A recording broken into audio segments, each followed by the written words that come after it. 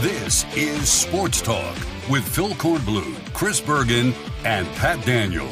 Sports Talk is heard across the state on radio affiliates of the Sports Talk Media Network and is streaming live on sportstalksc.com, as well as Twitter, Facebook, and YouTube. The South Carolina Education Lottery lucky number to call in is 888-898-2525. That's 888-898-2525. Now, here are Phil, Chris, and Pat with tonight's edition of Sports Talk. All right, welcome in, everybody. It's Sports Talk Media Network. This is the next to last Sports Talk of 2023. Oh, you thought I was going to say forever. No. Of 2023. I can't kick Bergie and Pat and Smitty to the curb this early in our life. No. Sports Talk thrives on, continues, coming back bigger, better, nastier, meaner, snarkier, more insightful, more intelligent, older next year on Tuesday, off on Monday, off on New Year's Day.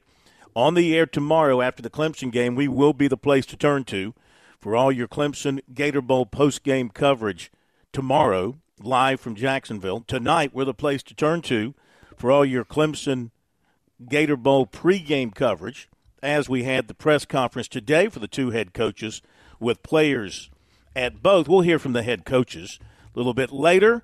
Also coming up tonight, Ben Portnoy joins us at 7:05. Little national scene. Zach Willis at 7:30, breaking down the X's and O's of the game. Mike Morgan off tonight at a wedding. He'll be back with us in 2024. He'll help us ring in the new year. So here in Jacksonville, it turned a little coolish today. Temperatures in the 50s, maybe touching 60. Overcast, rain. Tomorrow's supposed to be 55 and clear, so we should have good, what feels like fall football weather here in what I like to call deep South Georgia, though it's considered North Florida. To me, it feels like a deep South Georgia, not much difference when you cross the state line. Chris Bergen from the Bergie Palace, not in Hawaii, at the Bergie Palace. Nope. And Pat Daniel back with us tonight after taking last night off, so it's good to have everybody together. Bergie, welcome in. What's on your mind tonight? Yeah. Well, not too much. I was just thinking while you were running through the final shows of 2023, this time next week. Last week I was in Hawaii. This time next week I'll be in San Marcos, Texas. Then en route to Lafayette, Louisiana, as Coastal digs into full-time Sun Belt Conference men's basketball starting Saturday. First road trip of the year is up next week. Is that like near a beach or anything, San Marcos? It is not I'm close. I'm sort of like I got to do everything near a beach. That's all I want to be is on a beach. No, It is not close. It is in between San Antonio and Austin, Texas. Tell you what, on this trip, I don't know about your trip, on this trip, I've eaten more shellfish than Tom Hanks did in Castaway. I mean, I have. If it's got a shell around it, I've been eating it. That's how good it is down. I tell you, yeah, it's been terrific. It's been terrific. I tell you what, though, guys, I don't know. I want to ask Ben Portnoy this when he joins us at 7:05. 10 years from now, 15 years from now, where are we going to be with bowl games? I don't know what's happening around the country attendance-wise, and I don't know what the TV ratings look like. I know the TV ratings drive everything, but maybe it's because I'm here on the island in Amelia Island in Fernandina and not in downtown Jacksonville. I was in downtown Jacksonville today after the press conference, and I mean it was deserted. You know, I didn't see hardly any Clemson fans, certainly no Kentucky fans. Maybe they're out on the beaches, maybe they're out on the golf courses, maybe they're coming in tomorrow. I don't know. I haven't heard any scuttlebutt about ticket sales and all that for this game.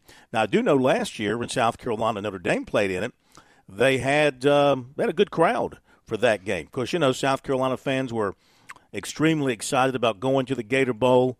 Notre Dame, they were happy to be there, maybe not so much because of who they are.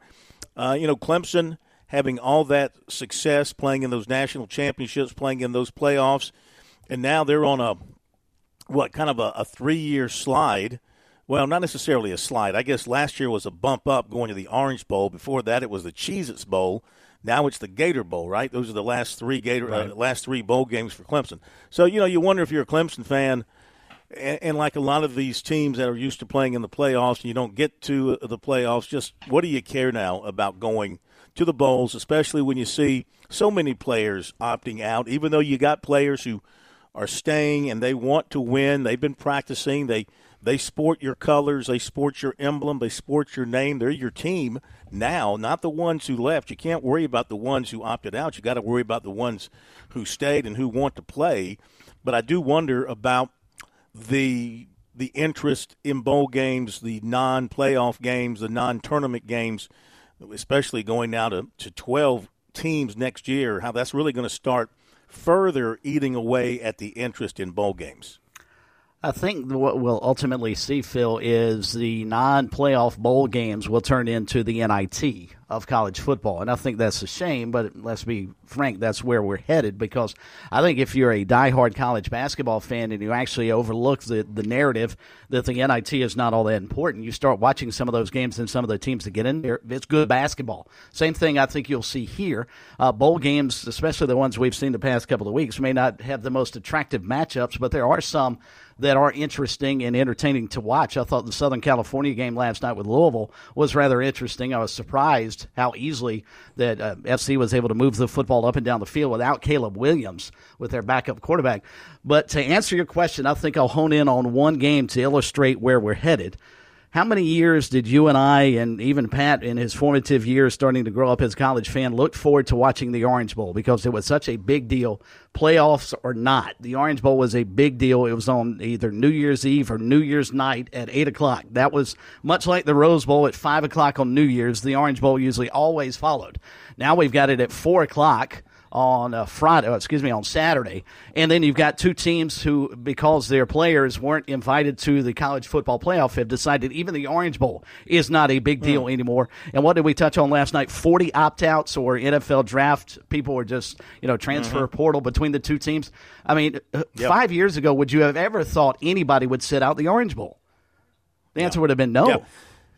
Yeah. Today's player, he doesn't, let's face it, he's been brought up on the playoff idea. Right, exactly. And it's like, if we're not going to the playoffs, then, the bowl swag, it doesn't mean anything to me anymore. I make more money off my NIL.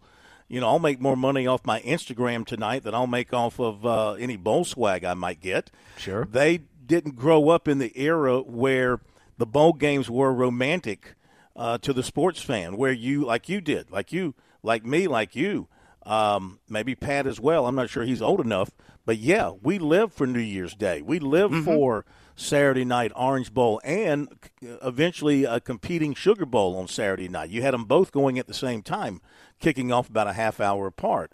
Because the Fiesta Bowl came on, they created the Fiesta Bowl for another quote-unquote major bowl game and kind of shoehorned that into the middle of the afternoon if I remember right, that kind of led into the Rose Bowl, or I think kind of led into the Rose Bowl, or maybe might have crossed over each other as New Year's Day got more crowded, and they eventually started spreading things out.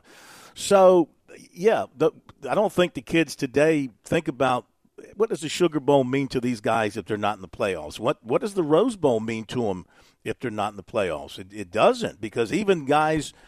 Even when the Big Ten and the Pac, before the Pac died, when they put teams in the Rose Bowl, they weren't playoff teams, but they were in the Rose Bowl, the old-fashioned Rose Bowl. They still had players opt out. So it just doesn't mean to them what it meant to players back then or what it meant to people like us back then. But we have to adapt to this new way of thinking, this new world order when it comes to college football, and realize that it's become industrialized, it's become miniature NFL-like, and if you're not in a position to play your way into the championship, then the interest drops off significantly. This is why I wonder, again, 10 years down the road with the expanded playoffs, and in 10 years, how many playoff teams will we have?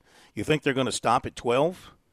Probably not. But you just wonder about what's going to happen in the future with places like the Gator Bowl and the Tampa, the game down in Tampa, whatever it's called now.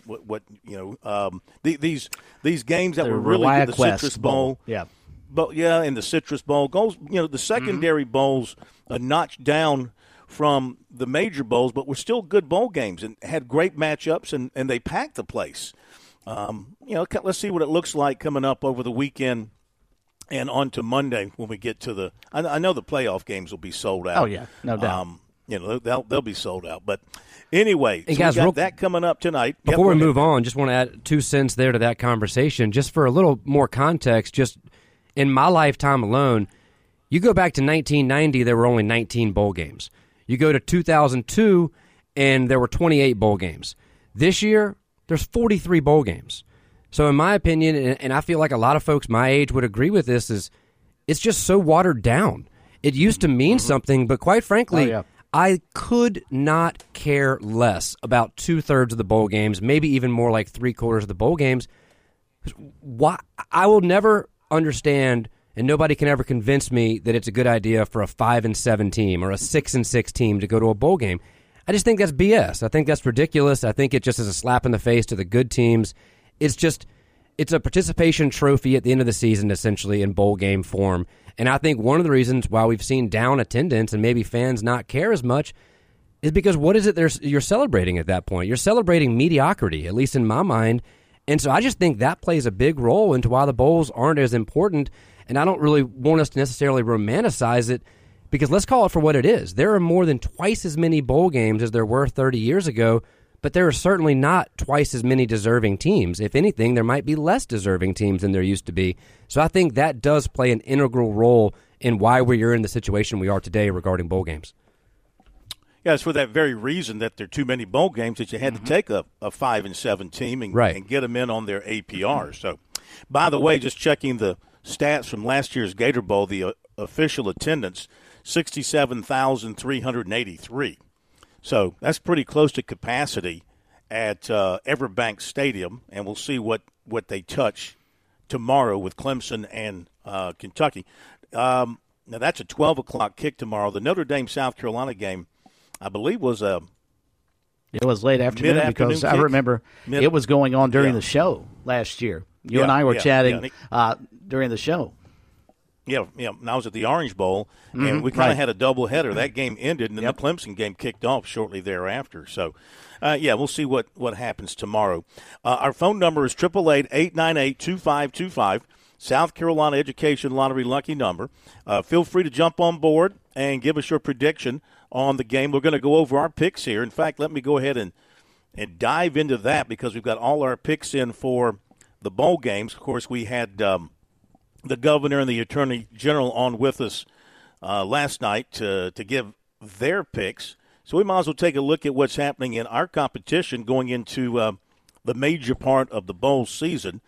And as we go into our bowl picks, we see that Kevin Cohen sits atop our leaderboard at 42-28. He's got a game lead on the money coach, Fran Halloran, and then it is Jim Corbett, Pete Yanitator, and me tied for third at 40-30. And then Big Daddy Don Williams, godfather of Sports Talk, next at 39-31. Pat's been on a bit of a run. He's caught up with Dr. Rick, number one draft pick, All-American, Sanford, 38-32. Bobby Harton, the big kahuna, 37-33. Teddy Hefner, I'm So Sexy, 36-34. Chris, I'm a Hawaiian Bergen, 35-35. Hey, I'm one of those teams Pat was talking about. I'm 500. That was good enough to get into the bowl season. There you go. Hey, did you see any of the cast members from Hawaii 5-0 walking around the Big Island? I did not, and I did not realize until you and I were chatting earlier today you are a huge the original Hawaii 5-0 fan. I took a couple of pictures because Joe Cashin, the radio voice of the football side of the Chanticleers, big Hawaii 5-0 fan as well, so we got to find out a couple of the landmarks. So I sent you a couple of pictures of places that evidently they've shot scenes from. And we also saw the harbor where, if you remember the Gilligan's Island show, the opening sequence where they sing through the tune, where the ship is actually leaving to head on its 3-hour tour that turned into 6 seasons of TV. No way! I didn't know that. The harbor where it was, or at least where that was supposed to, they were leaving out of. We actually rode by and saw. That's fantastic. It was cool. I did not know it that. was. Yeah, I was a big Steve McGarrett fan back in the day. Bookham Dano. Dano was his left-hand man there. He was his top lieutenant. He'd always, whenever they catch the crook at the end of the show, it was wrapping up, and they'd zoom in on Steve McGarrett, played by Jack Lord, and he'd go, "Book 'em, Dano." It sort of became the one of the slogans of the 60s back then. Catchphrase, but did you know, few people know this, but I saw this one time, Steve McGarrett was not a tall person, and they used to put blocks in his shoes to make him look taller. So he had a more commanding appeal on television. You know how television is. They want you to look like a badass, and they wanted him to look taller. Sure. And so they put blocks. He was a great actor, Jack Lord. Okay, so on to our picks. Oh, I hadn't finished. Let's see. Teddy, I'm so sexy, 36-34. You're 35-35. Smitty, and he's 34-36. And Alan, I didn't realize this, that Alan Smothers sponsored the bowl game up in New York today, the Bad Boy Mowers Pinstripe Bowl. So I call it the Alan Smothers Pinstripe Bowl up in New York for the Bad Boy. He's in last place as well, 34-36. Misery loves company down there in last place. So as we take a look at things here, we're going to just start. We'll keep it to the top of the line here with the best bowl games. I'm picking Clemson tomorrow. The line I saw has dropped to 4, but we got to run with it at 5. I'm going with Clemson. I'm taking Washington to beat Texas, taking Alabama to beat Michigan. I like Oregon over Liberty. Even with Liberty getting to 17, I think they're really stepping up in class here, big time. And again, I don't know how many players have opted out for Oregon, but if most of their top dogs are back, I think they'll be too much for Liberty. I like Georgia laying the 14.5 over Florida State, taking Ole Miss to beat Penn State. Ole Miss getting 4. Like Ohio State over Missouri, even though Missouri's getting 1. I'm going to take Tennessee and lay the 8 against Iowa. And I did that before the change at quarterbacks, but got to believe the quarterback is still pretty good, even though he hadn't played a whole heck of a lot. And let's go here. We'll do LSU. LSU, I'm taking LSU laying the 10 against Wisconsin. You want to run yours down, Chris, or you want to do it for you? No, I can do that. I actually am going with Clemson as well. I think it's going to be, like you said yesterday, Dave, I guess it was yesterday because that's about the last time I've been on the show. You thought it would be a low-scoring game, both teams relying defense in the run game. And I think Clemson probably has the better sides on both of those. So I'll go with the Tigers tomorrow. I'm going to take Texas and Michigan in the college football playoff. If not now for the Wolverines, when? Because they've got everything going for them, but they've never played well in the years that they've been in the CFP. And if they're not going to get it done this year, I don't know that they ever will. So I'll take them to beat Alabama. I'm going to run with Oregon. I think Georgia just annihilates Florida State, but it's going to be a matchup I think you're going to see of two JV teams, especially Florida State's JV team is going to run out there. I mean, good grief. Ole Miss, Ohio State, and I'm going to take Iowa not to win, but to cover. I think they'll keep it close enough with their defense. They may not score, but I don't know how much Tennessee's going to put up against them. And I'll take LSU, Auburn, Notre Dame, Kansas State, and then from games already played, I missed the SMU game. Surprised how well Boston College played today on a home game for them, basically. And then I took Oklahoma State and Southern Cal, and both of those teams won last night. Yeah, I took Louisville, so I lost on that one. I did take Oklahoma State. I took SMU, so I missed on that one. I'm taking NC State today, and I got Notre Dame over Oregon State, and I took Auburn since you ran through all of them. Pat, you want to run through your top picks? You want me to do it for you? Oh, sure. I can. Or if you have it open in front of you right now, that's fine. Here, I got it now, too. So starting with Clemson versus Kentucky, I did take Clemson in there as well. Sounds like most all of us did at this point, which makes me think I should have taken Kentucky, but I did take Clemson there. Washington versus Texas. I'm just not sure I trust Washington's defense enough, and as great as Michael Penix Jr. is, he relies a lot on his running backs starting with the run to then allow him to get the pass. They seem to be a run-first team, and teams this year have not done very well running against Texas. And that front seven they have, especially their front four, teams just don't seem to run the ball very well. So I don't see Washington putting up a lot of points, and that's not going to do very well going against a Steve Sarkisian offense. Texas is going to put up 30. They're just going to. I'm not sure Washington can keep up. So I'm taking Texas there. I loved everything Chris just had to say regarding Michigan and Alabama. If Harbaugh and the Wolverines don't do it this year, not sure when they will, but I bet against Nick Saban in the SEC championship game. Shame on me. I'm not doing it again. Give me Nick Saban. Give me Alabama. I'm taking them here. I think Texas and Alabama are going to have a rematch in the national championship game. I'm all for it. With the Steve Sarkisian being a former OC at Alabama, he and Nick Saban's relationship, I am all for that. Oregon and Liberty, I'm taking Liberty. May regret that, but I think 17 points is just too much. I think that Liberty will put up enough points to keep that within 17. They're not going to win, but I'll take that. Florida State, Georgia, like you guys pointed out, JV squads versus JV squads. I'm not sure why Florida State feels the need to continue talking at this point. I saw stories today and yesterday about how if they finish undefeated, they feel like they should be viewed as the national champion. Sounds a lot like Central Florida a few years ago. I don't buy into that, and I think, if anything, you're just poking the bear, and now Georgia's actually going to have some motivation coming into this game where they otherwise may not have. So now I think Georgia's going to take it upon themselves to say, no, if anything, we're going to prove why you guys shouldn't have been there, and maybe we should have. So give me Georgia. Penn State, Ole Miss, I'm going Ole Miss there. Ohio State, Missouri. This one I may regret, but I'm going to take Missouri here. I just think the motivation factor will be more with Drinkwitz and the Tigers of Mizzou. So give me Missouri there. I think Ohio State's just going to be too much of a letdown from last year. I'm sorry, from the season and not making the playoff, not even making their own conference championship game. Iowa, Tennessee, I do think it'll stay close, but Tennessee scores late to cover there. Wisconsin, LSU, give me Wisconsin. And if any of these games have happened, I apologize. I have not been able to watch any sports today, so I'm not sure how some of these are. But I'm taking Wisconsin over LSU. Nussmeier, hope I'm saying his name right, will be making his first career start for LSU, and I think that's going to be the difference maker right now. If Jaden Daniels, the Heisman Trophy winner, was playing for LSU, I would take them without even a hesitation. But since he's not playing, I think Wisconsin keeps it within 10.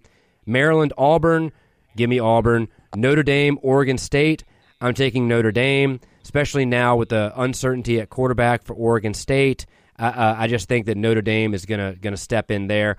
NC State, Kansas State. This one I go back and forth on, but I am going to go with the Wolfpack there. If anything, I think, and again, I'm sorry, I don't have his name in front of me, but the young man who just lit up Clemson this year, he has a funny-sounding last name, but is just absolutely electric on the field. He plays both the receiver and out of the backfield. I can't think of it. Maybe y'all can't either. But either way, I think that he's going to be the difference maker there and helps NC State win. SMU, Boston College. Sounds like that game happened today, so I might be speaking in the past here. I took SMU, but what you guys are saying, maybe I made a mistake. Is that right? Yes. You did. That's correct. Oh, no. Well, uh-oh. And Kansas State's up 7-0 on NC State. If you want to change, it won't matter, but you could change your pick real fast. Nah, I'm not going to do that. And Kevin that. Concepcion is the guy you're thinking about. Thank you. That young man is absolutely electric for the Wolfpack. Oklahoma State, Texas A&M. Give me Texas A&M. We've seen it time and time again. After a coach is fired, teams seem to rally around each other. Oh, no. What happened there? They played last night, and Oklahoma State won. Oh, well, there you go. I'm wrong there, too. I've been just out of it, very underwater this week with my other job. I have not been able to pay attention to any of this, really. Louisville, Southern Cal. I took Louisville. I did see some of the Southern Cal game. That does make me question Caleb Williams a little bit there, but that's a topic for later. You lost. You lost on that one as well. Yeah. If you're an NFL team, are you going to look at Caleb Williams as impressively as now you see all third-string quarterback come in and put up every bit as good of numbers? Does that detract from Caleb Williams, or am I crazy? Yeah, I think they still love Caleb Williams. But 6 touchdown passes, that's a nice national debut for you. Mm-hmm. That's something to build on. That's a season for some quarterbacks. Okay, we'll give you the rest of the top picks from the guys after this break and take some of your phone calls and hear from these coaches. We'll be back. Just sit right back and you'll hear a tale of a fateful trip that started from this tropic point aboard this tiny ship. The mate was a mighty sailing man, the skipper brave and sure. 5 passengers set sail that day for a 3-hour tour. A 3-hour tour. Really like Ginger on that show. Really like Ginger. Early heartthrob. Oh, you're a Ginger person, huh? Well, Not yeah, Mary I mean, Lou. she was. I mean, well, Mary Lou. Mary Ann. You know, I'd be happy with Mary. I knew a Mary Lou back in the day. I started thinking of a former gymnast. No, it was, that was always the question, right? Ginger or Mary Ann? Yeah. That would be the question. If it was put to you, that would be the question about those two. All right, phone number 888-898-2525. I want to mention, I've been down here at Amelia Island, which is a very nice place, and nice beaches and everything down here. But you know what I'm going to tell you, they don't touch the beaches of South Carolina. And we're talking about Garden City and Pawleys and Surfside and Myrtle Beach and Georgetown, that whole area, that whole strip, the Grand Strand of South Carolina. That's why we call it the Grand Strand, because it's grand. And with summer right around the corner, let's think positive, spring and summer, not too far away now that we turn the calendar over to 2024, you're going to be thinking about summer vacation. You're going to be thinking about buying some property at the beach. Well, just give Jimmy Smith a call. I love Jimmy. He sent me an old newspaper article about him when he played for the Socastee Braves. No, I'm sorry, the Andrews Yellow Jackets way back when. Oh, yeah. He wanted to certainly remind me of his outstanding performances on the gridiron back in the day. But now his outstanding performances are behind a desk or in a car when he goes out to show you some great property and take care of you and what you're looking for. So give them a call. That's James Smith Realty, Paulie'sVacationRentals.com, 843-237-4246. And don't delay, because, the best properties will be scooped up. They'll be taken up, and you won't be able to find exactly what you're looking for, though they'll do the best they can to put you in the right spot. So make sure you act early. Paulie'sVacationRentals.com, 843-237-4246 is the number. All right, let's just finish up with our picking panel and what we've done here with the playoffs. We've got Dr. Rick, and we'll do playoffs and also the Clemson game. So Dr. Rick, Rick, number 1 draft pick, he likes Clemson tomorrow. He likes Washington, and he likes Michigan in the playoffs. Smitty likes Kentucky tomorrow. He also likes Washington and Alabama. Kevin Cohen, our leader, he likes the Tigers. He likes Washington. He likes Alabama. Bobby Big Kahuna Harton, who went 4-1 last weekend of the regular season. No, that'd be 4-1 in the championship weekend. He's taking the Tigers. He's taking Texas. He's taking Alabama. Fran, the money coach, Halloran, he's going with the Tigers, Texas, and Alabama. Teddy Hefner, he likes the Tigers, Texas, and Alabama. Bad Boy, Clemson, Texas, Alabama. Pete Yanitator likes the Tigers. He likes Washington. He likes Alabama.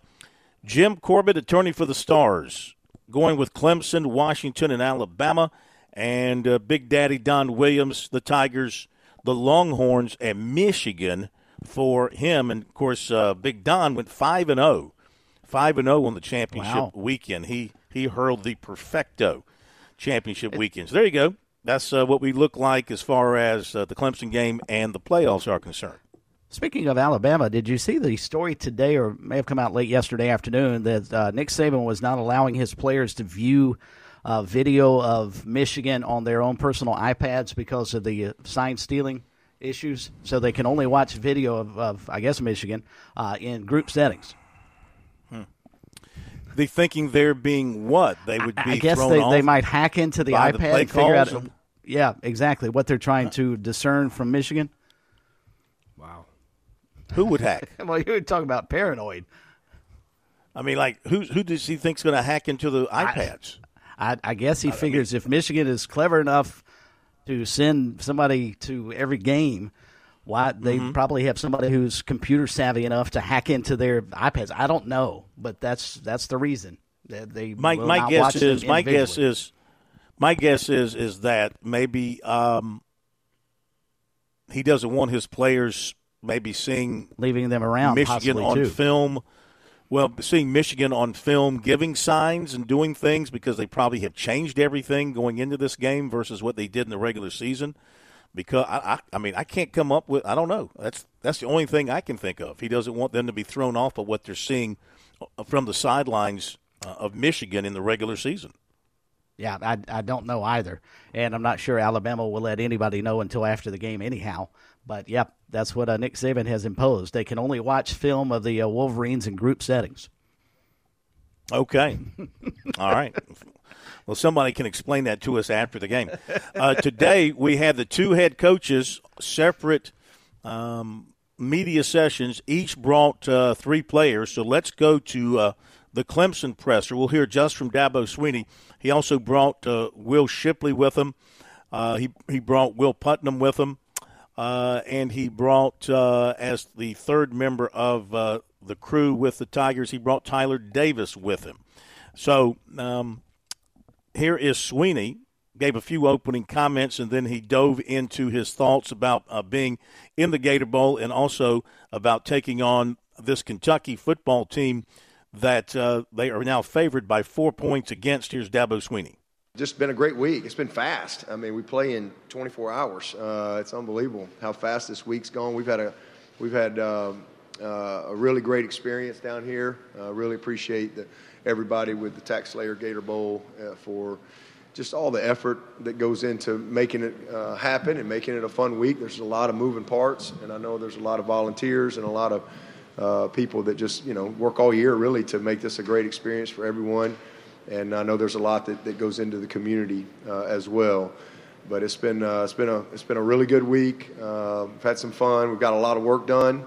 We've had great practice. We really appreciate Fernandina Beach and their access to practice there. We had to come over here one day to the Jags on Christmas Day, but it's been really good preparation back at home and also down here. And now it's time to play. Got a lot of respect for this team we're getting ready to play and know it's going to be a very competitive game. But just really appreciate, the opportunity to be here and excited that the time to play has finally come. Hey, Gary Smith from the Florida Times Union. Coach, did you think you had seen the last of Devin Leary? You never know today's world, that's for sure. But good football player. We've seen him obviously several times and got a lot of respect for him. He's a guy that's going to have a chance to play at the next level for sure. But, yeah, you never know. I mean, it just kind of pops up. We've seen a couple of quarterbacks this year that we thought we were done with, and you see them again. Beth Houle, Fox Carolina in Greenville. Dabo, almost to the day, it'll be a year since Cade Klubnik made his first career start for Clemson. Talked to him yesterday about it a little bit, the growth that he's had and the journey that this year has been. Just your thoughts on his growth and how much he has grown and commanded that role as the leader of this team at quarterback. It's been tremendous. I mean, I think, if you really watched us all year, it's easy to see that. I mean, the game has slowed down for him, and especially the last month or so. I mean, he's really settled in, and he's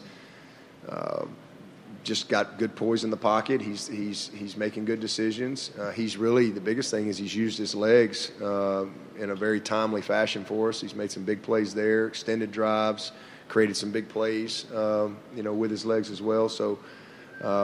He's still got a whole nother level. There's another level of physical development that he has to have between now and next year. But for a first-year starter, he did a lot of good things. We're in position to win every game, and he's battle-tested, much different than he was this time last year. He's a little bit more, got a little thicker skin and just more water under the bridge. And it's a developmental game and certainly a developmental position. And if you're made of the right stuff and you have the right type of character and work ethic, and you obviously got to have the talent to go with it, then you're going to get better. And that's exactly what I see with this kid. So I'm excited about how he's finished the year. And, he's had really, really good preparation. I was just telling him 2 days ago, I was just standing behind him. You can see that things have settled down for him a little bit as a young player. So he's got a lot of opportunity to grow in front of him, and he'll work to get there. I think when it's all said and done, he's going to be a really great winner for us. So I'm proud of him, and, hopefully he'll have his best game. Coach Stoops got up here and gave you guys a lot of praise for this program. What is it about the product that you put out this season, do you think, that has earned that level of respect? We've played tough. I think we've been a very physical football team every single game. We've been in position to win every single game. And, we've had tough breaks in a couple of games. The ball hadn't quite bounced our way, but, the guys have responded. They've shown a lot of resiliency. They just kept coming. And then we finished well, So we've got a talented football team that again, if you really pay attention, they've improved, they've gotten better, and we've cut out some of the costly mistakes that have really, really hurt us early part of the year. I think there's a lot to like about our team, for sure.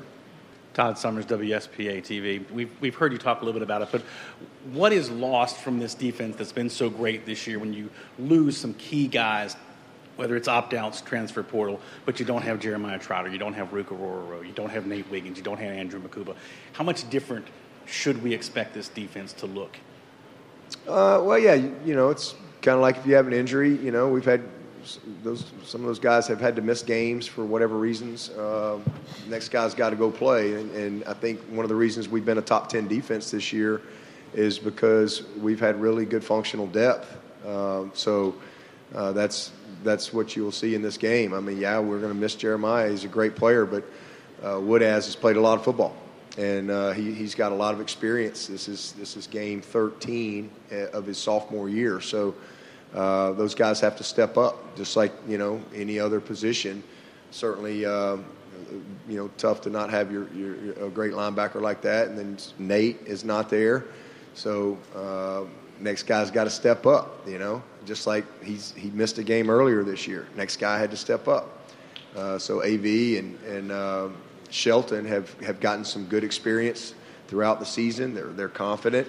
Those guys got to be ready to roll. And I think Shelton, I think it's his first start, but he's played a good bit and really like where he is from a confidence standpoint. He's had great preparation. And then D tackle's a position that we've had great depth at all year. So just means Peter Woods, instead of being listed as a co-starter, he gets to run out there first. You miss those guys, but we're thankful that we've got some guys that have played a lot of winning football for us and have good experience to lean on that side of the ball. And then, the development of Khalil Barnes and what he's been able to do throughout the year. Kylan Griffin, we're getting Jalen Phillips back. He's a guy that's been out for several games now. So hopefully that'll help us fill that void a little bit with Makuba. Over here, Michael Epps, Fox 56 Sports in Lexington. Dabo, what do you see out of this Kentucky football team? What do they do well out there, and what are you guys going to look to try to neutralize? Well, they're tough. They're physical. Talk about any of the Stoops guys. They're all defensive guys. They're all tough guys, and I think their teams take on that personality. Coach Stoops was a great defensive coordinator as well, and so they're built to stop the run and they're built to run the ball. That's when you watch them. That's really what it comes down to. They're a lot of motions, a lot of different things that they try to create offensively, but at the end of the day, they want to run the ball. They want to play action you. But I think they got good players at every single position. They've got some guys outside that they've really spread the ball out. It's pretty balanced. And then that daggum back, it's hard. You don't get lucky and lead the SEC in touchdowns. That's not something you just luck into. Tough tough physical dude, big guys up front, and then obviously Leary is a very experienced quarterback. And then defensively, same thing. You know, they're one of the best run defenses in the country. You know, they're stout.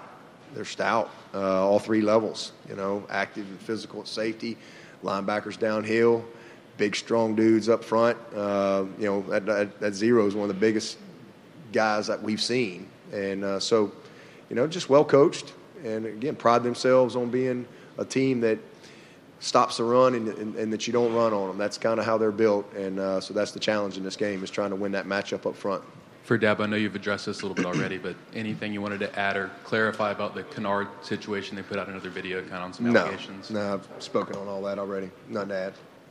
Scott Kiefer with the Greenville News. Dabo, last week, what was your reaction when you heard Florida State would be suing the ACC? What was my reaction? What was my reaction? I don't think I really had a reaction.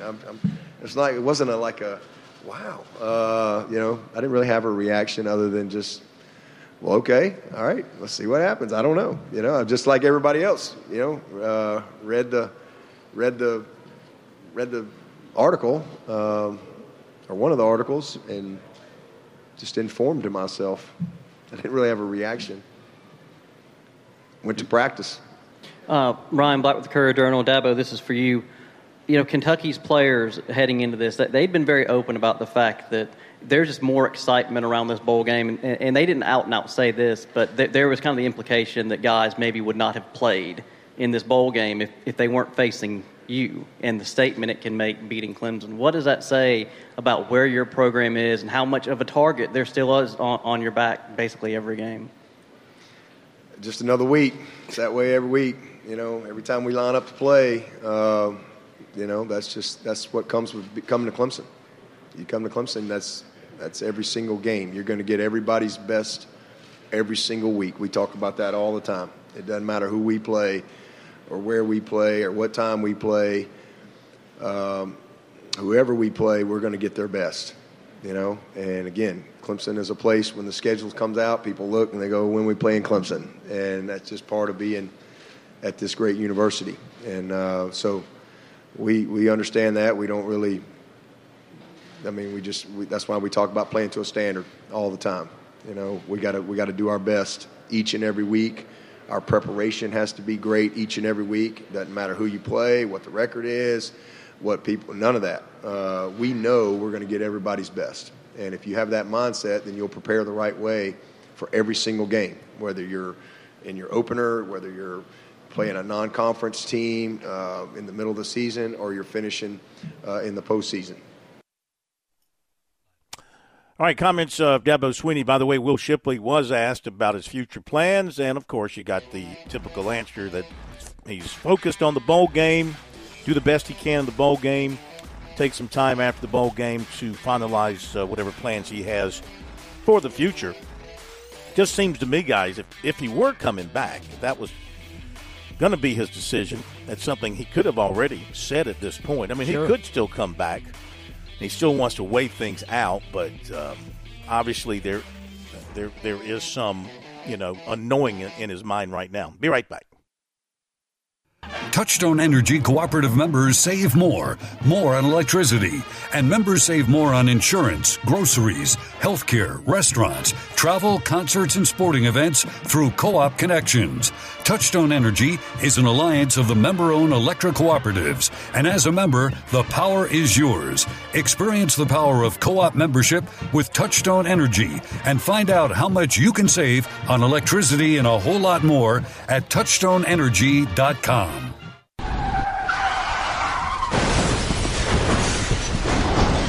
I'm attorney Jim Corbett. That's the sound of a big hit on you and your car or truck. I've been an attorney for more than 30 years, helping people who get injured in car wrecks and truck wrecks. If you have serious injuries, call Jim Corbett, 803-765-2968, or email me at jim@jimcorbettattorney.com. That's Corbett. I don't get paid unless I recover for you. Jim Corbett Attorney, for your best recovery from a big hit, 803-765-2968, or jim@jimcorbettattorney.com.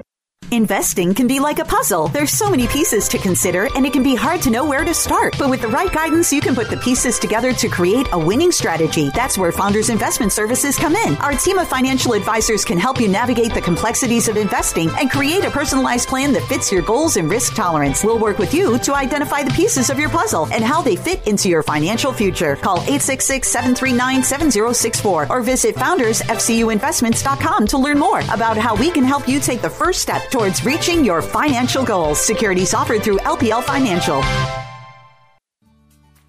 Major Billy Downer here from the Department of Natural Resources, and DNR is excited to announce the implementation of Go Outdoors SC, a new online licensing and boat titling system that you can access right from your phone. Through this new system, customers can purchase their hunting and fishing licenses, renew their boats, apply for lottery hunt opportunities, and complete electronic harvest reporting requirements. For more information, visit Go Outdoors SC at your local app store. The lottery is not about getting rich. It's about helping people, and it always has been. The lottery is what helped raise the Great Wall of China, build the roads of Rome, and today, in South Carolina, it's what generates millions of dollars each year for scholarships like the SC Hope, Life, and Palmetto Fellows. The South Carolina Education Lottery is investing in you. Visit sceducationlottery.com/betteryou to learn more.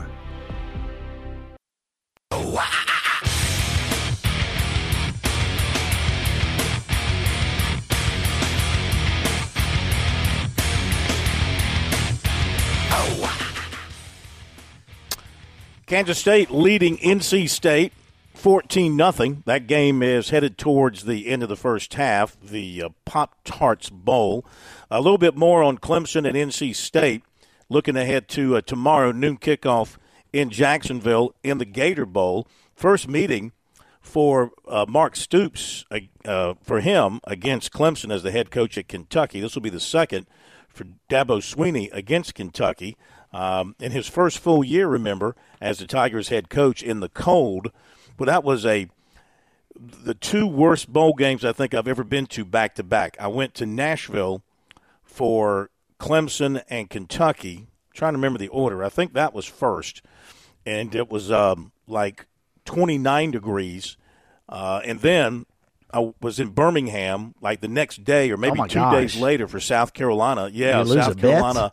And it was awful. It was awful. It was, and Birmingham was even colder and had no pizza. Yes, that's back no when it pizza was the at the Pizza Papa Bowl. John's Bowl. Yep. Had no pizza. The Gamecocks played terribly. They played Connecticut, I believe it was, and they played terribly and got beat. Clemson did beat Kentucky. Might have been the other way around. Might have been the Gamecocks first and then the Clemson game second, but it was cold at both of them. And, I think just looking at these two teams, I think ball possession will be critical, protecting the football, which is something Clemson has done better over their last four games. They're still ranked very poorly nationally. They're 128th nationally with 13 lost fumbles. They're 98th in total turnovers. Now, they've been better. In November, after turning it over 15 times in the first 8 games, they turned it over 6 times in their last 4. Still, that's 21, but they've gotten 24, so they're still on the plus side of the turnover battle. But protecting the football will be crucial. Kentucky has lost it 16 times, so they've been better. The other thing here is running the football. Kentucky's defense has been very good, like Clemson's defense, been very good against the run. The difference is Clemson has also been very good against the pass. They're among the nation's best against the pass. Kentucky's among the nation's worst against the pass, which makes you think you got to be careful here if you're Garrett Riley not to be sucked in by that, right? Because for Clemson to be successful, they've got to have Shipley and Maffa and Klubnik running the football with some success. Listening to Dabo, and he was talking about the maturation and how much better Cade Klubnik has looked the last 4 games to wrap up this season. Part of the reason, and maybe the whole reason he has, is because they've leaned much more heavily on the run game. Over their last 4 games, Clemson has rushed for almost 900 yards, Phil, and Klubnik's only thrown for 630. He hasn't had to throw it much. I mean, he had 100 yards passing against South Carolina. That was enough because their run game and their defense was so stout.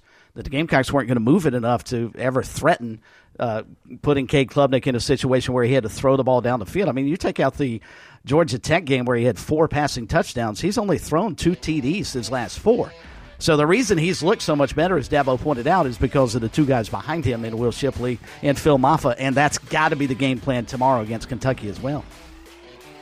Don't forget, though, last year in the bowl game, he threw for 320 yards, and he rushed for 51 yards. But he did throw 2 interceptions, and he did have some breakdowns in terms of running the offense, especially near the end of the first half. But he showed he could throw it when given the opportunity with good receivers. Be right back.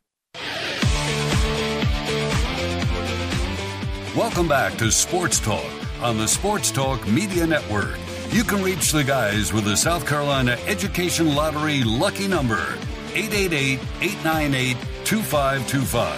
That's 888-898-2525. Now back to Phil, Chris, and Pat with the second hour of Sports Talk on the Sports Talk Media Network.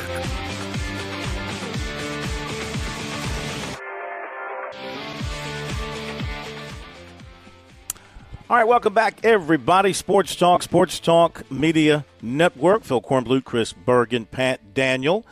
Ben Portnoy joining us in just a second with the Port Authority. Got a few things to touch on very quickly. Our poll question of the week, which I really haven't mentioned like I should, but it is a follow-up on last week, which is our vote on the state's most outstanding player. And since we had 3 different polls running last week, with that question, we took the top 4 vote getters and put them together into one final vote. And so right now, 522 votes in, Xavier Leggett at 56.3%, Jeremiah Trotter at 21.6%, Spencer Rattler at 17.8%, and Tyler Huff at 4.2%. You still have more time to vote, so let's get her done. Clemson announced their game captains for tomorrow. Hamp Green, Tyler Davis, Justin Maskell, Will Shipley, Will Putnam, and Jonathan Whites. Those will be your captains for the Tigers tomorrow when they take on the Wildcats of Kentucky. Coastal Carolina safety Clayton Isbell has declared for the NFL draft. Did he have any time left? Here's the thing. We see so many guys declare for the draft that don't actually have any time left to play. Did he have time left to play? Phil, I'd have to go back and figure out all the way through his career up until he got to Coastal Carolina. I think everybody's got another year, right? So you have to go ahead and announce. But no, I think he was done, but I'm not. Don't hold me to that. But all he needs to do is send in his tape from the UCLA game. He had 3 interceptions against the Bruins to begin the season. So that would be a pretty good way to start your NFL resume, for sure. Well, I think some if they wanted to appeal for another year, they might. It would be like Jordan Strawn, for example. He actually, I believe, could have he was like in his 7th year and could still appeal for another year because of injury that shortened the season. But obviously, he's opted to move on. Florence native Justin Watts. I was going to say Isbell was listed as a super senior, so that would indicate he's done in college. Florence native Justin Watts moving to Duke as tight ends coach after being at Appalachian State. So congratulations to him. Moving on up the line there in coaching. All right, let's welcome in Ben Portnoy, another edition of the Port Authority here on Sports Talk. Ben, formerly with the state newspaper, now with the Sports Business Journal, looking at issues all across the country related to athletics and the business world. Welcome in, Ben. Hope you had a great Christmas. What's going on, guys? Appreciate you having me. Definitely excited for the new year and lots of bowl games and all that good stuff. For sure, for sure. So what is the mood around your office when you guys talk about the current status of bowls in college football outside of the playoff games? Do you sense that the money is still there, that the interest is still there, and with the expansion coming up, what do y'all kind of foresee happening with the bowl world moving forward, say 5 or 10 years down the road? I think the bowl system's in a really fascinating spot on a lot of levels. I think that, for one, you've got a system that was, created for really a previous era, or maybe even 2 or 3 previous eras, if we want to go back beyond sort of the BCS and all of that, that still is kind of there, but different. And I think that, certainly players opting out has been a big piece of that. I think that, the playoff has, for lack of a better term, diminished some of these New Year's Six games, or maybe they're, perceived a little bit differently. You have a couple of teams like Georgia and Florida State that are going to be playing, and in a normal year, right, they're meeting in a big time New Year's Six bowl game would be a big, huge deal, but maybe feels like a little bit of a consolation prize and missing out on the playoff. But I do think that bowl games are starting to diversify. I do think that they're looking at kind of how they can expand their roles and their realms and what they do. And I think that, it wouldn't surprise me if we see some bowls start to dip into some other things and, sort of give themselves reason to exist beyond just, the one game a year. What do you foresee there? What could they do? Well, I think a good example is the Duke's Mayo Bowl is a good example, and the folks at the Charlotte Sports Foundation who do run that game are a good example. They put on, a handful of basketball tournaments this year. Obviously had Iowa and Virginia Tech play with Caitlin Clark in town in Charlotte earlier this year, and put that on the Jumpman Invitational not too long ago, but just a couple of weeks ago, with UNC and Michigan and a couple other teams. So Oklahoma, I believe, too. So, you've seen them go into this sort of, I guess, event management space is maybe the best way to describe it.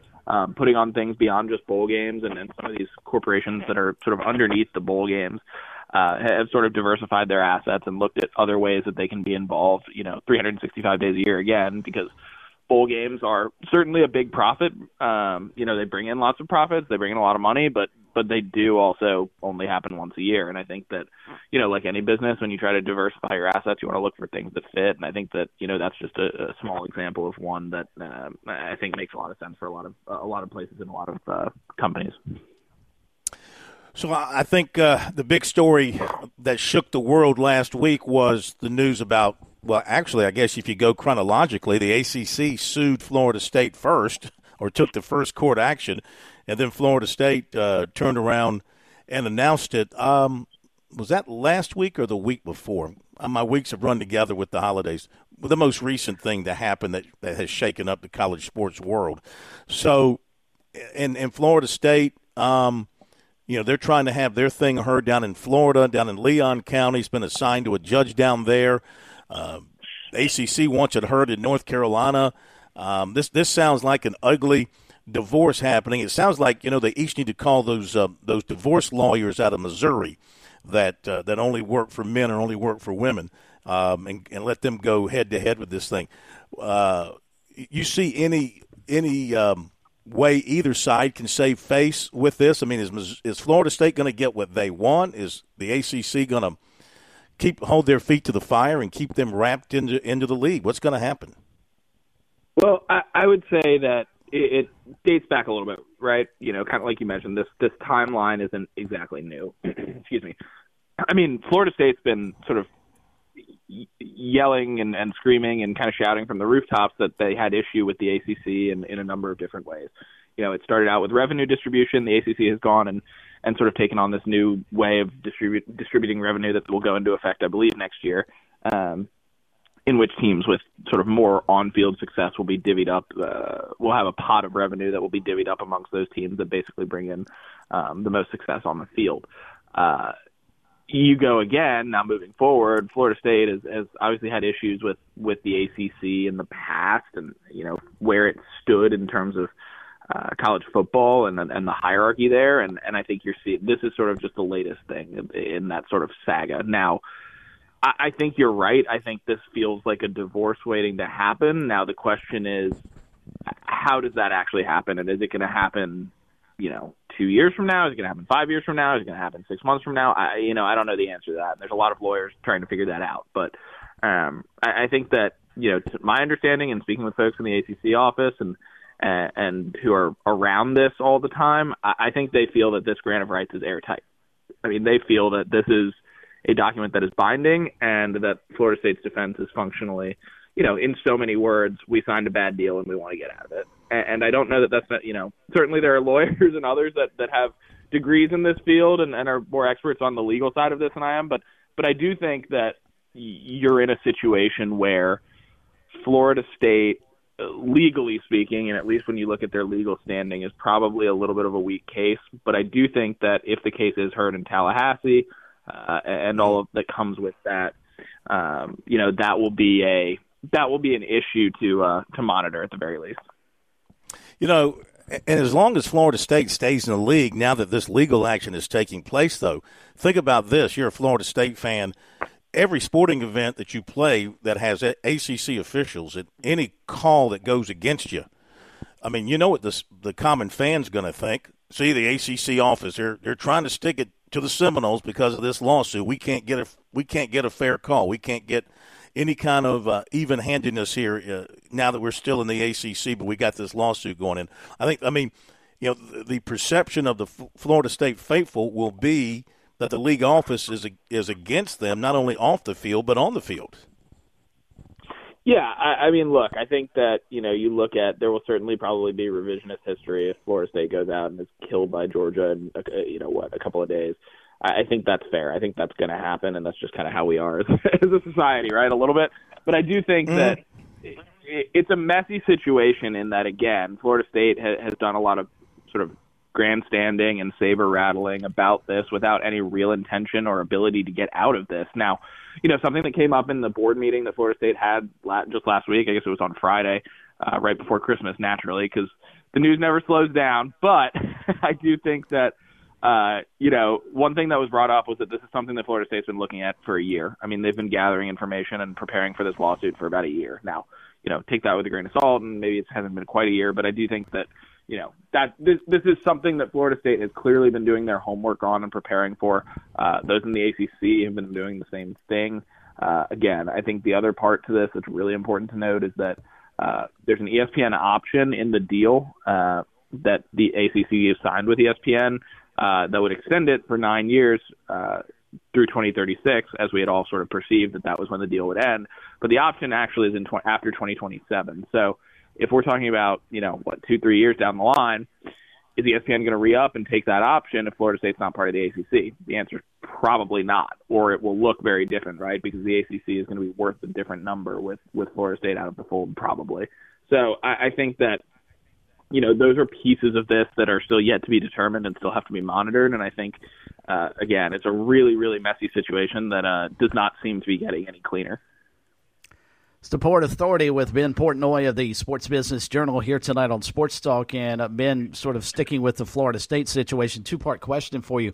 First off, they found a judge who is actually a two-time alumnus of Florida State University to hear the lawsuit. So obviously they found a very friendly judge. First off, how can that be? And wouldn't he be forced to recuse himself from that because of his bias clearly towards Florida State? And secondly, the lawsuit, if I'm not mistaken, alleges that the ACC has violated multiple state laws. Is that an indication that they've talked to other people in the Atlantic Coast Conference, i.e. Clemson, and other schools, and they want to sort of lump everybody in as opposed to just saying, hey, look, this violates Florida state law, which would make more sense to me if it's only Florida State's problem.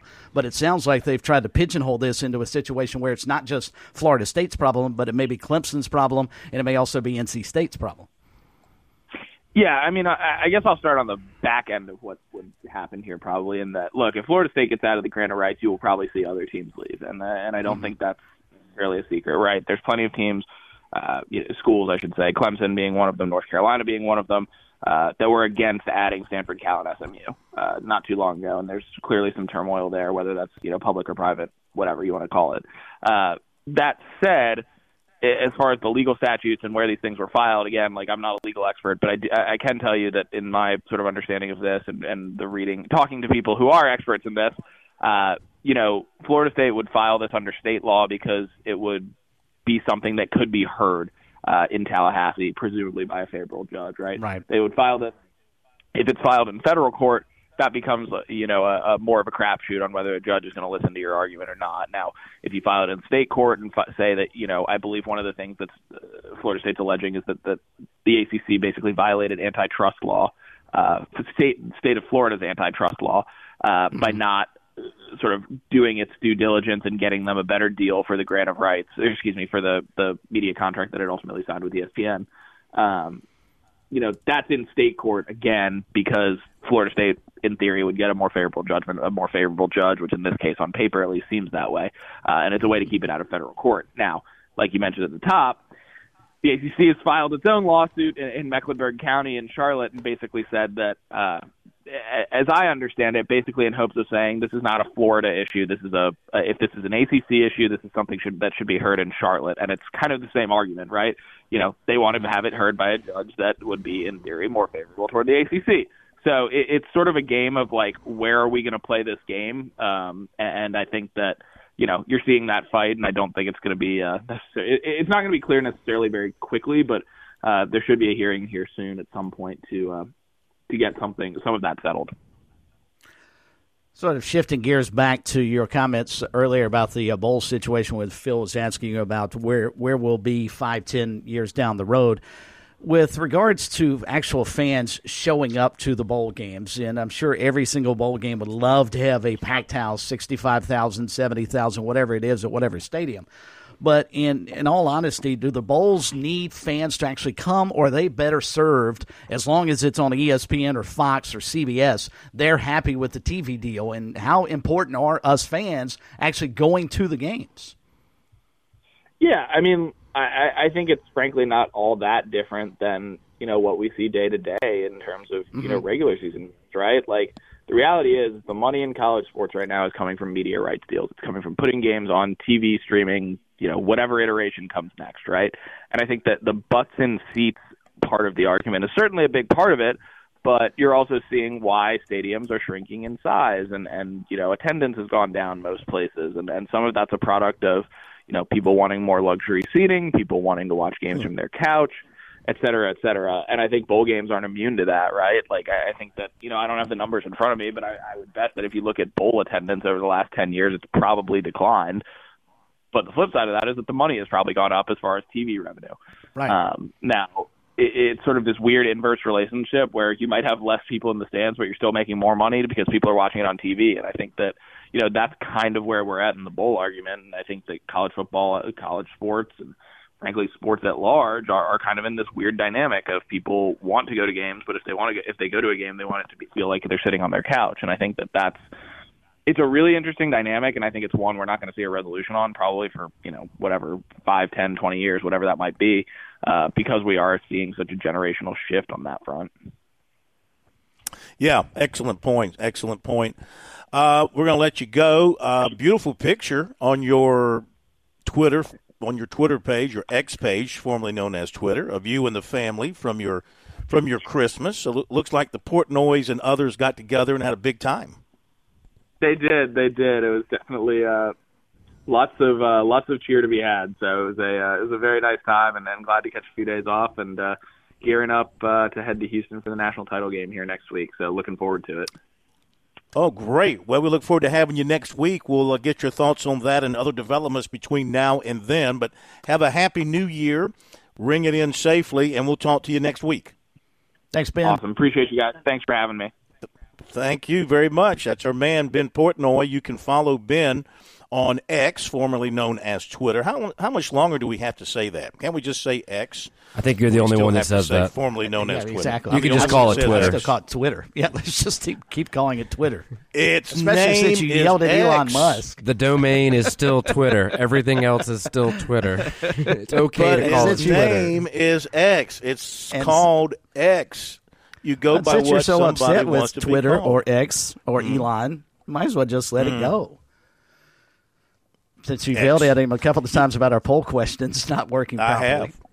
I don't know if it's been fixed, or maybe I'm doing it wrong, but I don't think I am. Anyway, you can follow Ben at bportnoy15, at bportnoy15, and he does a great job. We appreciate him spending time with us. Really you can smart. read his writing at the sportsbusinessjournal.com. Yeah, he's so much smarter than us. It's not even funny. Yeah, there's no question. And he talks a lot faster than us, so he gets a lot more done in a shorter amount of time.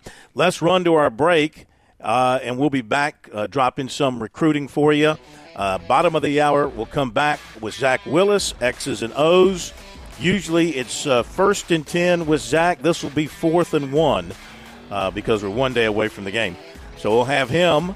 And then some comments from the Kentucky side of things. Coach Mark Stoops talks about facing Clemson and his concerns there. And we'll be back after this break. Don't go away.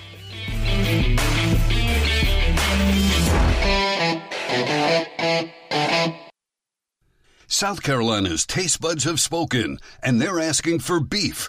There are more than 7,800 farms raising cattle from pasture to plate in the Palmetto State. So whether it's steaks on the grill before the big game, sirloin medallions plated for date night, or burgers with the family, make sure beef is a part of your playbook this football season. Smoked, grilled, and slow roasted. Find the best way to enjoy your beef at scattle.org. Beef. It's what's for dinner in South Carolina. Funded by the South Carolina Beef Council, part of the Beef Checkoff program.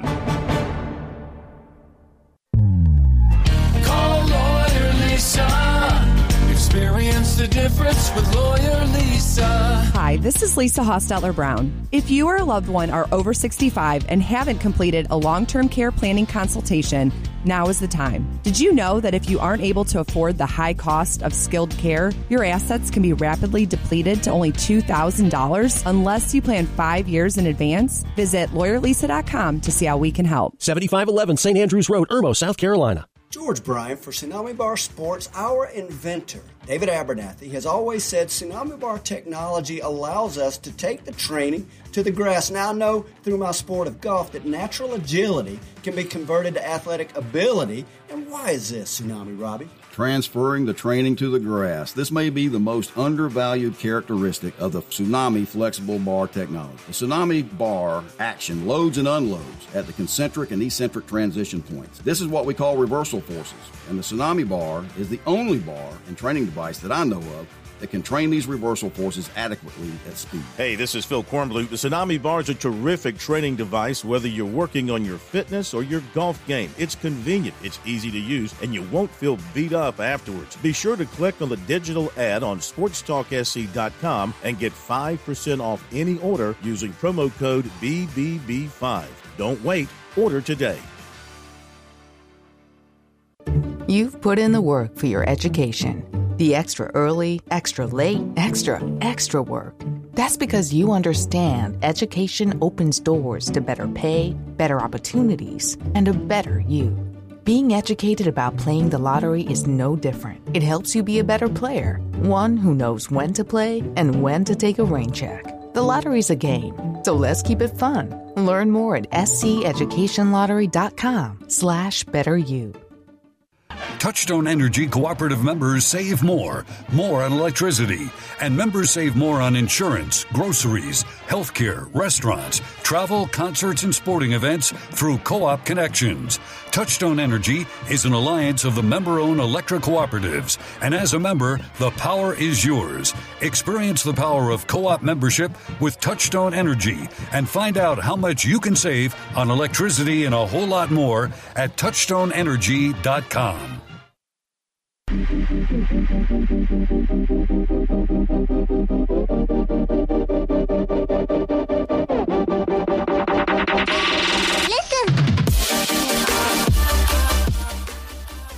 All right, recruiting time brought to you by Seawells. Hey, they'll be back open next week after the holiday for the daily luncheon buffet for all you good folks. So make plans to get back out to Seawells starting next week. And, of course, you got something coming up in the new year that requires the Supremo delivery of the best service in the catering business.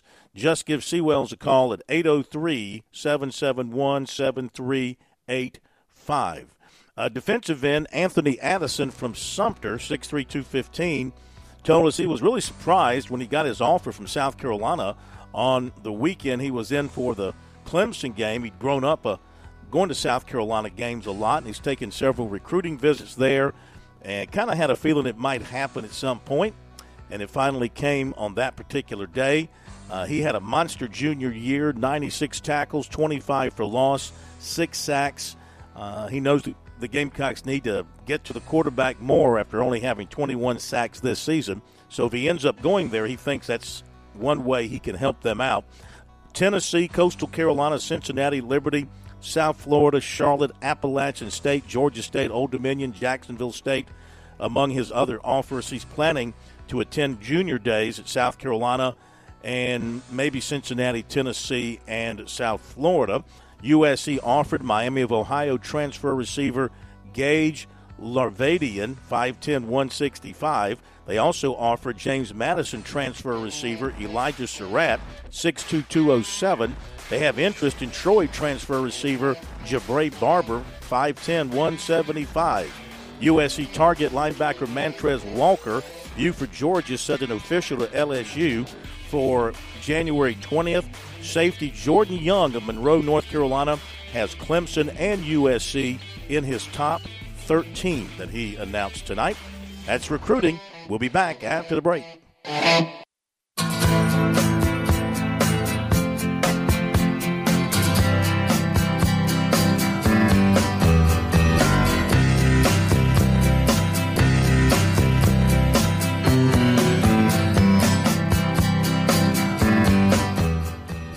All right, halftime, NC State trailing Kansas State 21-10. Boston College beats SMU, his future eighth. Does that count as an ACC win?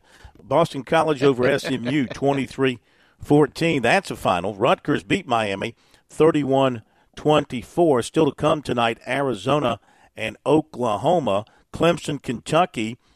They get the early start on everybody tomorrow. That's at noon. Then Oregon State, Notre Dame, Memphis, Iowa State, Missouri, Ohio State tomorrow night to wrap things up. Then we go into the weekend. Let's get some deep thoughts on the Tigers and the Wildcats. Normally first and 10 with Zach Willis because he's with us first part of the week. This being the night before the game, we'll call this 4th and 1 because there's only one more day to go. And he's probably the fourth person we've talked to about it this week. But his ideas will be fresh because he knows the Tigers and he lives in Kentucky, so he knows the Wildcats. Coach, hope you had a great Christmas and welcome in once again to Sports Talk. Great to have you. Thank you so much, Phil. Did you have a great Christmas? I did. How about you? How'd Hanukkah go? It was great. It's fantastic. I'm glad you had a good one. I'm sure Santa Claus was good to you and Sarah and everybody else. Absolutely. Always has been and hope he'll continue to be till my days are over. Okay. Well, hopefully that's way on down the road. You being such the fitness nut, as is your wife, I'm sure you're going to keep each other in great shape moving forward, unlike some other people I know on this show. Chris Bergen. Yes, I'm more squishy. That's what happens when you go to Hawaii for 10 days. Yes. Well, Santa Claus Coach, is really good to me, Coach. Me too. Let's talk about the game. I foresee low scoring. You look at these two teams. They both like to run the football. They both can stop the run. So I think one thing will be which one does the better job there. And protecting the football, I think, is going to be huge because I think your possessions might be limited to some degree. So what is your take? What's going to swing this game one way or another, in your opinion? Well, I think, obviously one of the immediate impacts you see when you first start breaking this game down is who's not playing in the game. And Clemson's got 3 starters on defense plus, 4 really, because, they have the 3 NFL guys, and obviously the linebacker Jeremiah Trotter's an incredible player. Wiggins is a first-round draft pick, it looks like. Aurora Rowe is really good against the run. And then you're losing Makuba, who I don't know why he's transferring, what's going on there, but a great football player. Now, they have people that can replace them. And Kentucky's losing 2 offensive linemen, and it sounds like maybe their tailback may not play. I couldn't get a clear read on that. Oh, he is playing. He is playing. Ray Davis is playing. Yeah. Mm-hmm. Okay. Well, good. That's good for the fans too, because he's a heck of a player and a lot of fun to watch. I do know quite a bit about both of these football teams. These are 2 very well coached teams. These are 2 high character teams. This ought to be a pretty good football game, and I can see it being very physical and being a lower scoring game. The biggest thing about these teams too both of them kind of had seasons. They finished on high notes. Both of them did. Clemson's big thing, I think, Phil, is just don't beat yourself. And your talent should be enough to win a close ball game. But they've got to win the turnover battle or at least break even. And Kentucky's very opportunistic if you don't. What's been the mood around the state of Kentucky about this Kentucky team all season? I guess they did not achieve what they had hoped to achieve. They did end up beating Louisville last game of the regular season in Louisville, I believe. So that kind of healed some wounds there, I guess, going into the postseason. Stoops has got them into a bowl game once again. But, I mean, a couple of years ago, they were right there vying for the SEC East and thinking some really big things. And this year they kind of take a step back. So what is the mood in your state about this Kentucky team? Well, it is exactly that. The Louisville game was a huge shot in the arm for the program. But, the quarterback situation, getting, a kid that was one of the ACC's, if not the best quarterback coming off last year, one of the top quarterbacks not only in the ACC but the entire country, and he just never could pick up the system. And down toward the end, things started coming together for them, but they started out on fire and ended up with a huge win, but kind of fizzled in the middle of the season. Of course, lost a really close game to the University of South Carolina. So Clemson has common opponents they can look at and gauge off of. And Kentucky fans are always like Carolina fans. They're going to rally around their team. They're going to back them. But they're disappointed for sure in what they thought that the season would bring as to what it brought. Now, Stoops has done a phenomenal job. He's winning his coaching school history now, even above Bear Bryant. So people are fairly high on him and high on the team in general. Philosophically speaking, they're a much more conservative offense than what we've seen out of Clemson up until this year. But I think Clemson enjoys the edge in big game experience and in being successful there from the years of it. And I think the last 5 years they've been top 10 in the nation in recruiting. They're not a big portal team. So they've got quality depth, and that should play out. But these bowl games, Phil, come down to bowl preparation, the attitude the teams take while they're down there in Florida getting ready as to who really comes out and jumps on who. I can't see either one of these teams laying an egg, though. Yeah. Talking with Zach Willis. What about Liam Cohen? He was there. He goes to the pros. He comes back. And, their offense, it's sort of like with Garrett Riley at Clemson in this year. Two highly acclaimed coordinators with great reputations, but you can't say that either offense has lit it up this season. No. I think, honestly, what it showed me in both places, these guys have a system they run. If the quarterback doesn't fit their system, they don't have the ability to adjust. Now, maybe that's a cheap shot, but I think it's obvious that, you had two kids that are highly acclaimed. And Dabo, I think, basically reined in the offense and realized, hey, we're better than these teams we're losing to. We quit being fancy and just run these two stud running backs we've got and just make sure our quarterback doesn't beat us. We can win and play to our defense, which is our strength. And I think that's what Stoops has done that for years. You're never going to light it up with him unless your team is just the Kentucky crowd is just far superior to somebody. They're not going to blow a lot of people out. They just out-tough people, a lot like we did at Michigan State.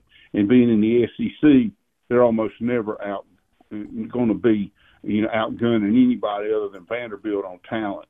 So they're used to being in this position. And I think as far as the coordinators go, they're both of them need to adjust how they handle kids who don't fit into their slots and know how to do things. And, I heard Dabo made a quote, I never said no so many times as I have this year on play calls, and I compliment him for that because it might not have been exciting, but he figured out how to win with the team he had and did it.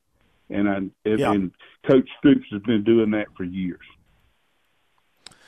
Now, Kentucky, with Ray Davis, you got a guy that is the leading touchdown maker in the SEC this year, running the football, number 3 in rushing in the league.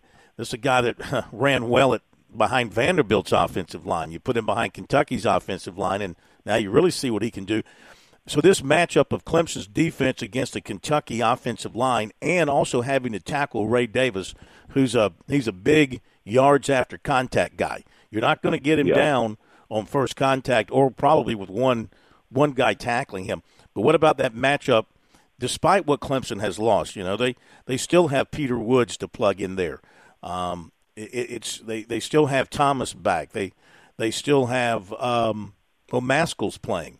I mean, they lose Orororo, they lose Trotter. Trotter's a big loss, but Dabo feels like Woodaz is a good player.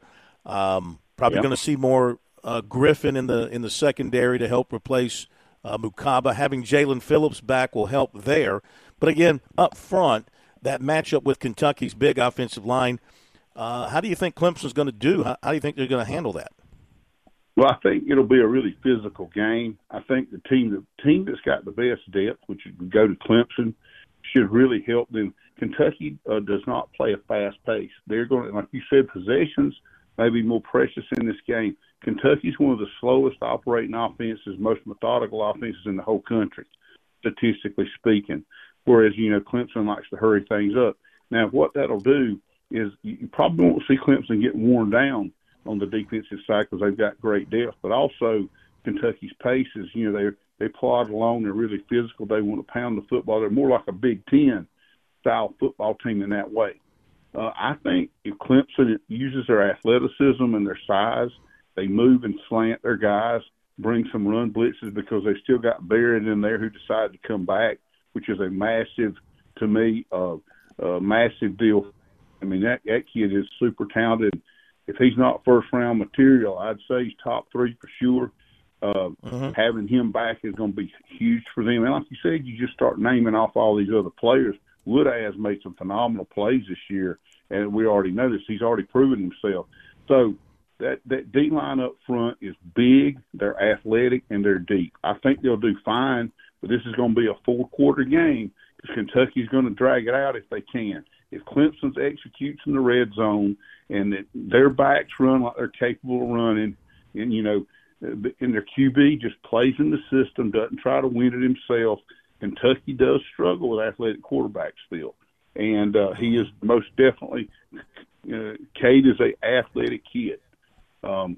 It's going to be a good game. I really would tell anybody, you want to see a good football game, if you like real football, physical, right at you football, this ought to be one of the best matchups of the whole bowl season, I think. 4th and 1 with Zach Willis here tonight on Sports Talk, getting ready for the Gator Bowl tomorrow between the Kentucky Wildcats and the Clemson Tigers. And, Coach, is there any such thing as bowl momentum?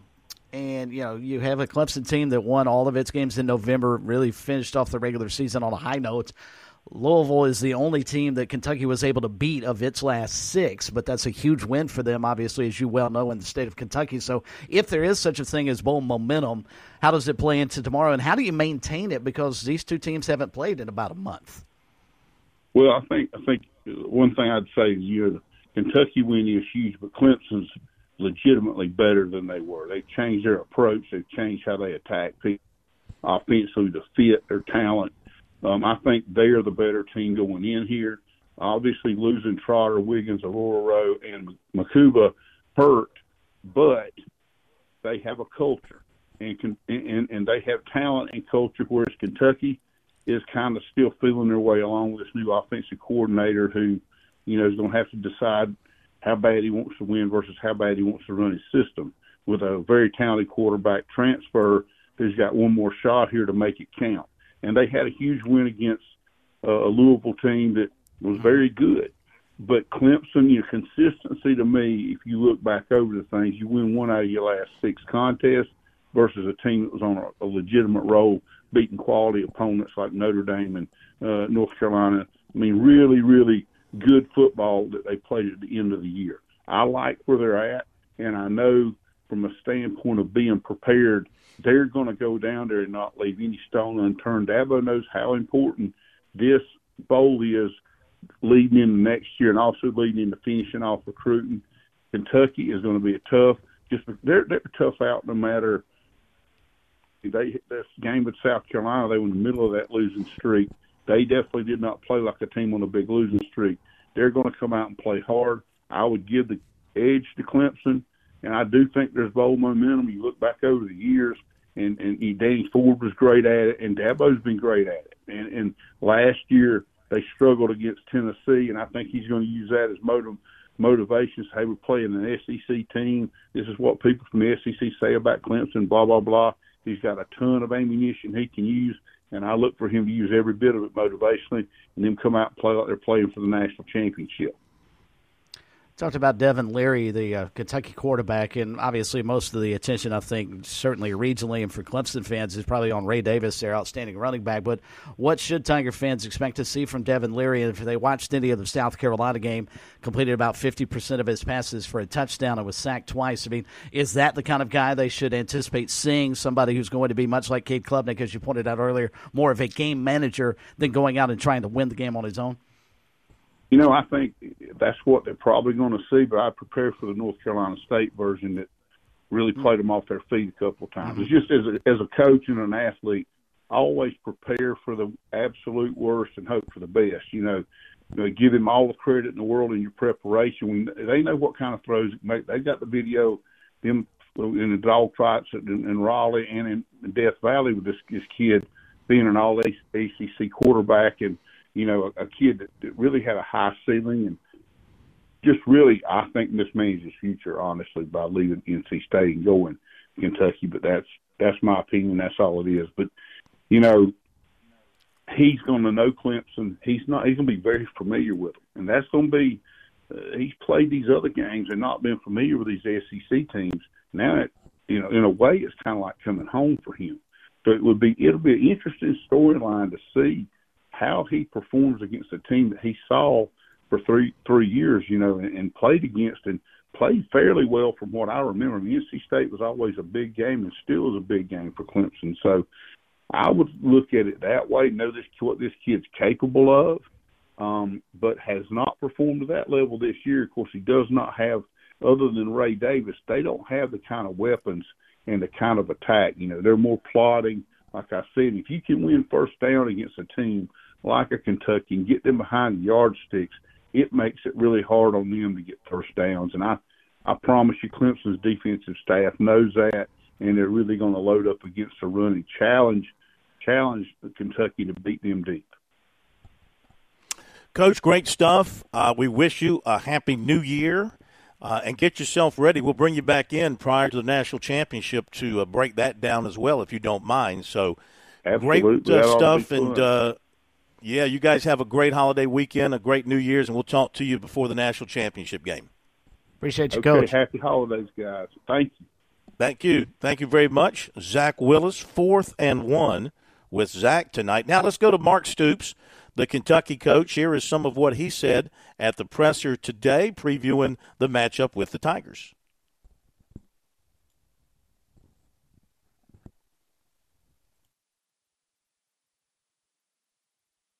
I am just so appreciative of these three that are with me today and our entire team.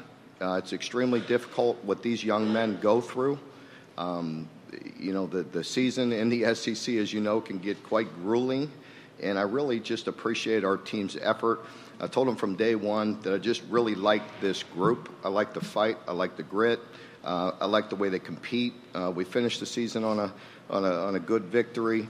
We're playing a great opponent. You know, like to recognize Dabo, Coach Sweeney, for what he's done. The consistency with what he's won is really, truly amazing. He's done a remarkable job, and they have another very good team this year, finishing with 4 straight victories. We know how talented they are.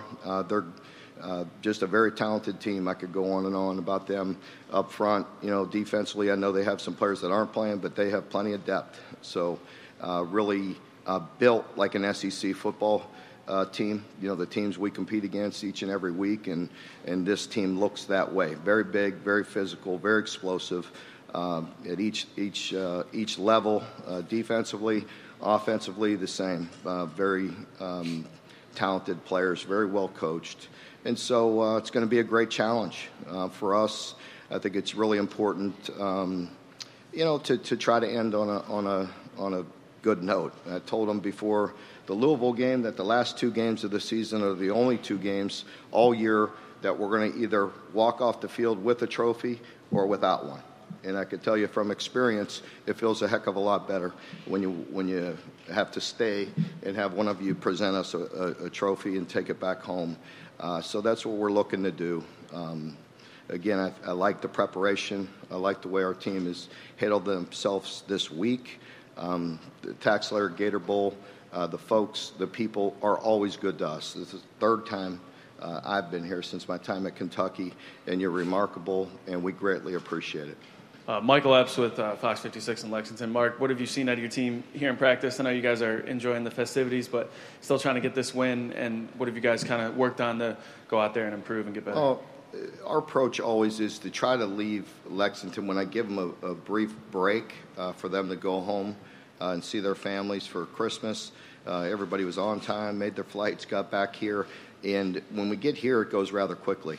And they could tell you that. It goes fast.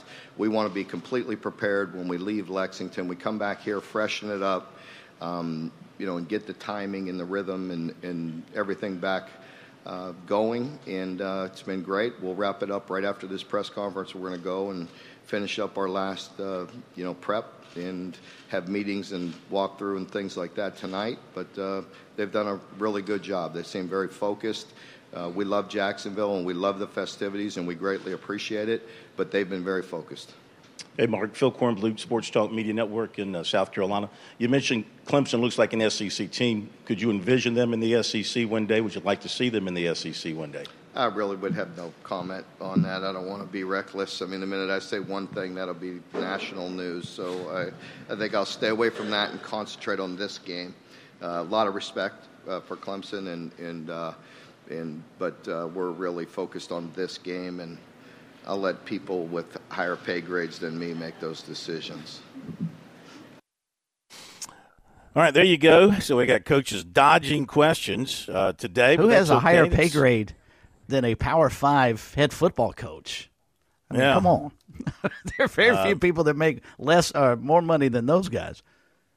And he's pretty well paid. Here's something that I found very interesting. We talk about Kentucky, and we talk about Kentucky's defense, okay? So Kentucky on defense. This is what you got to think about if you're Clemson. They've only allowed 14 plays of 15 yards or more this season, 4 plays of 20 yards or more this season. So they have snuffed out the big play on the ground. Conversely, in the passing game, they've allowed 40 plays of 20 yards or more. They've allowed 18 of 30 yards or more. So, again, it goes back to they're really good against the run. They're not so good against the pass. Are you tempted, if you're Garrett Riley, to throw the ball more than expected in this game? Or do you put your head down and say, we're going to do what we've been doing well here lately, and that's line up and hand it to Shipley and Maffa and get the quarterback out in space? I don't know why you would go against a formula that has worked so well for you the past month to wrap up the season and get you to this point. I mean, at one point in time, they were 4-4, and it was a pipe dream to believe that Clemson would be in a game like the Gator Bowl. But they realized where their strengths lie, and that was in those 2 running backs behind Cade Klubnik. And when he has to run, his ability to run as well. I mean, those are your top 3 rushers on the team. I don't see a need unless Kentucky starts just totally stuffing the run to make it where Klubnik's got to go out and win that football game tomorrow. I think Clemson's offensive line started to play much better down the stretch, and I think with Shipley and Maffa, I'm not sure they need to change their game plan one iota, despite what Kentucky's been able to do. It's going to be interesting to see what happens. I mean, you got 2 teams that are very similar, and most are saying fourth quarter game. I'm thinking low-scoring game. I think I gave it Clemson 24-14. So, low-scoring game, Clemson covers. Did you come up with a score besides just picking the winner here? Did you come up with a score? I did not, but I don't want to steal yours, but I see it in that neighborhood. I'll go 27-17 then. I'll stick with the 10 points. Maybe Clemson gets a defensive score. Because I think Leary's got a lot more pressure on him to perform well against Clemson's D than Cade Klubnik does to go up against Kentucky's defense. I think Devin Leary's got to have a much bigger ball game for them to have a chance to win than Cade Klubnik. If you're kind of weighing the two players, I think Leary's got to be much better tomorrow for them to have a shot. Okay, well, don't forget to follow along with our coverage tomorrow. We'll be at Everbank Stadium in the morning, kickoff slightly afternoon. You can follow along on our Twitter coverage, our X coverage. We'll be sending out information there, then our post-game coverage on our website, sportstalksc.com. Look forward to bringing it all to you, adding to your enjoyment of the day. Chris, you have a great night. We'll see you tomorrow. Yes, sir. Look forward to it. Thank you, Pat. You have a great night as well, sir. We'll see you tomorrow. Thanks to all of you for being with us tonight. Thanks to our guests as well. They were terrific. Have a great night. See you tomorrow from the stadium after Clemson, Kentucky. Have a great night.